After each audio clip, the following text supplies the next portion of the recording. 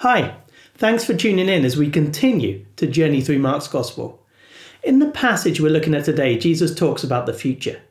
He tells us about the end of time. What does he say will happen? And can we believe it? The section of Mark's Gospel we're exploring is Mark chapter 13. It's a large portion of the book, so we will be skipping over a number of the details. Yet I think it's important to get the big picture. And then if you go back and read the passage for yourself, those details should make sense. To help, there is a link to an online Bible in the video description. Have you ever been in a conversation where it feels like you've got your wires crossed? You're talking about one thing, but the other person seems to be talking about something completely different. There's a sense of that here in Mark chapter 13. It begins with a statement from one of the disciples as they're walking out of the temple in Jerusalem. "Look, teacher, what massive stones! What magnificent buildings!" We can understand that response, can't we? You see the pyramids in Egypt. You see the Colosseum in Rome. You look up at the great skyscrapers in our major cities. Don't they make us look with a sense of awe? Jesus' reply, though, must have come as quite a shock. "Do you see all these great buildings?" replied Jesus. "Not one stone here will be left on another. Every one will be thrown down." "Look, admire," Jesus says. "But know this, it will all be destroyed."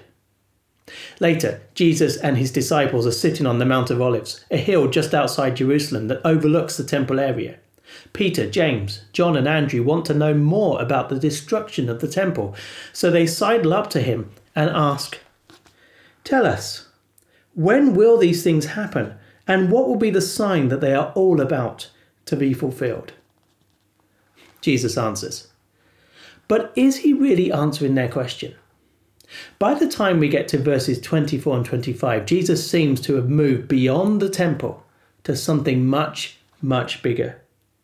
"But in those days, following that distress, the sun will be darkened and the moon will not give its light. The stars will fall from the sky and the heavenly bodies will be shaken." This is no longer limited to Jerusalem. This is no longer a local issue. Jesus is speaking of something earth-shattering with universe-size implications. So what's going on here? Is this just a classic case of getting the wires crossed? Has Jesus misunderstood their question? No, the answer's more subtle than that. Jesus deals here with two cataclysmic events, and that is what ties them together. The first is an event on a local scale that will mark the end of existence as they know it in Jerusalem. You cannot overplay the importance of the temple in the life of Old Testament Israel. Yet here Jesus says one day it will be destroyed. But that event does not stand alone. In Jesus' teaching, it points beyond itself to a bigger and more far-reaching event in the future. So as he talks about the first, it's the natural thing for him to move to the second. So what is this other event? The Bible tells us that after Jesus died on the cross, he rose from the dead and ascended to heaven. Then one day he will return again. That's the day that Jesus is talking about here. We see that in verse 26. "At that time, people will see the Son of Man." Now that's a term that Jesus often used to describe himself. "They will see the Son of Man coming in clouds with great power and glory." And what does he tell us about that day? Well, first, it's clear that it will be a day of judgment. Verses 24 and 25 are similar to two verses in the Old Testament, Isaiah chapter 13 and verse 10 and Isaiah chapter 34 and verse 4. On both of these occasions, these big statements about chaos and obliteration of the stars are pictures of the tragic consequences of God's judgment. When Jesus returns, the Bible says, he will come as a king to deal with rebellion in his creation. Yet there's more here. It will also be a day when the king will gather his people into the kingdom. In verse 27, we read, "And he will send his angels and gather his elect from the four winds, from the ends of the earth to the ends of the heavens." Throughout Mark's Gospel, we've been told that Jesus is the King, and he is establishing his kingdom. In one sense, that has already happened. Those who trust in him become part of the kingdom, the people of God. They get to know him today and follow him now as their king. Yet the Bible tells us that the kingdom won't be fully experienced or known until Jesus returns. On that day, those who trust in him will be saved from the judgment and live with him in glory forever. When will this happen?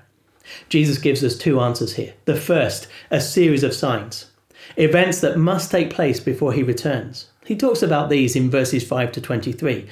There are wars, famines, natural disasters. His people will be persecuted, but the message of Jesus will be shared in every nation. As we see these events taking place, we're supposed to anticipate the return of Jesus. Here's how he puts it in verses 28 and 29. Now learn this lesson from the fig tree. As soon as its twigs get tender and its leaves come out, you know the summer is near. Even so, when you see these things happening, you know that it is near, right at the door. So there are signs that tell us it's getting closer. But the day is secret. Here's verses 32 and 33. But about the day or hour, no one knows, not even the angels in heaven, nor the Son, but only the Father. Be on guard, be alert. You do not know when that time will come. Jesus tells us we won't be able to put a date on it. It could happen at any time. Now, what are we to make of this? It's one thing to look back into history at things that have already taken place, but Jesus here is speaking about a future event, an event in his future and in ours. Am I really expected to believe this? I'd encourage you to stop and think for a moment. At the point where Jesus spoke to his disciples, and at the point where Mark's Gospel was written, the temple stood proud in Jerusalem. There was no imminent threat. The Roman Empire was all-powerful and had made peace with the existence of the Jewish religion within its borders. Yet, in 70 AD, Titus would lead the Roman army in a siege of Jerusalem, sack the city and tear down the temple. It happened just as Jesus said it would. He got that right. Could Jesus also be right about his future return? The moon, the sun, the stars, they seem so constant and stable. This earth, well, won't it just keep on going? The Bible says no. One day, Jesus will return. If that's true, what difference does it make to me and you? Well, fundamentally, it raises the question, are you ready? Are you ready to stand before him? Are you ready to meet the King? If Jesus really is going to return, if we really will face him, surely that's got to be the most important question we'll ever ask. Well, that's all for this time. In the next episode, we'll see two very different responses to Jesus. If you want to be notified when that comes out, do like or subscribe on our YouTube channel, Facebook page, or subscribe to one of our podcasts on Apple or Spotify. Hopefully, see you next time.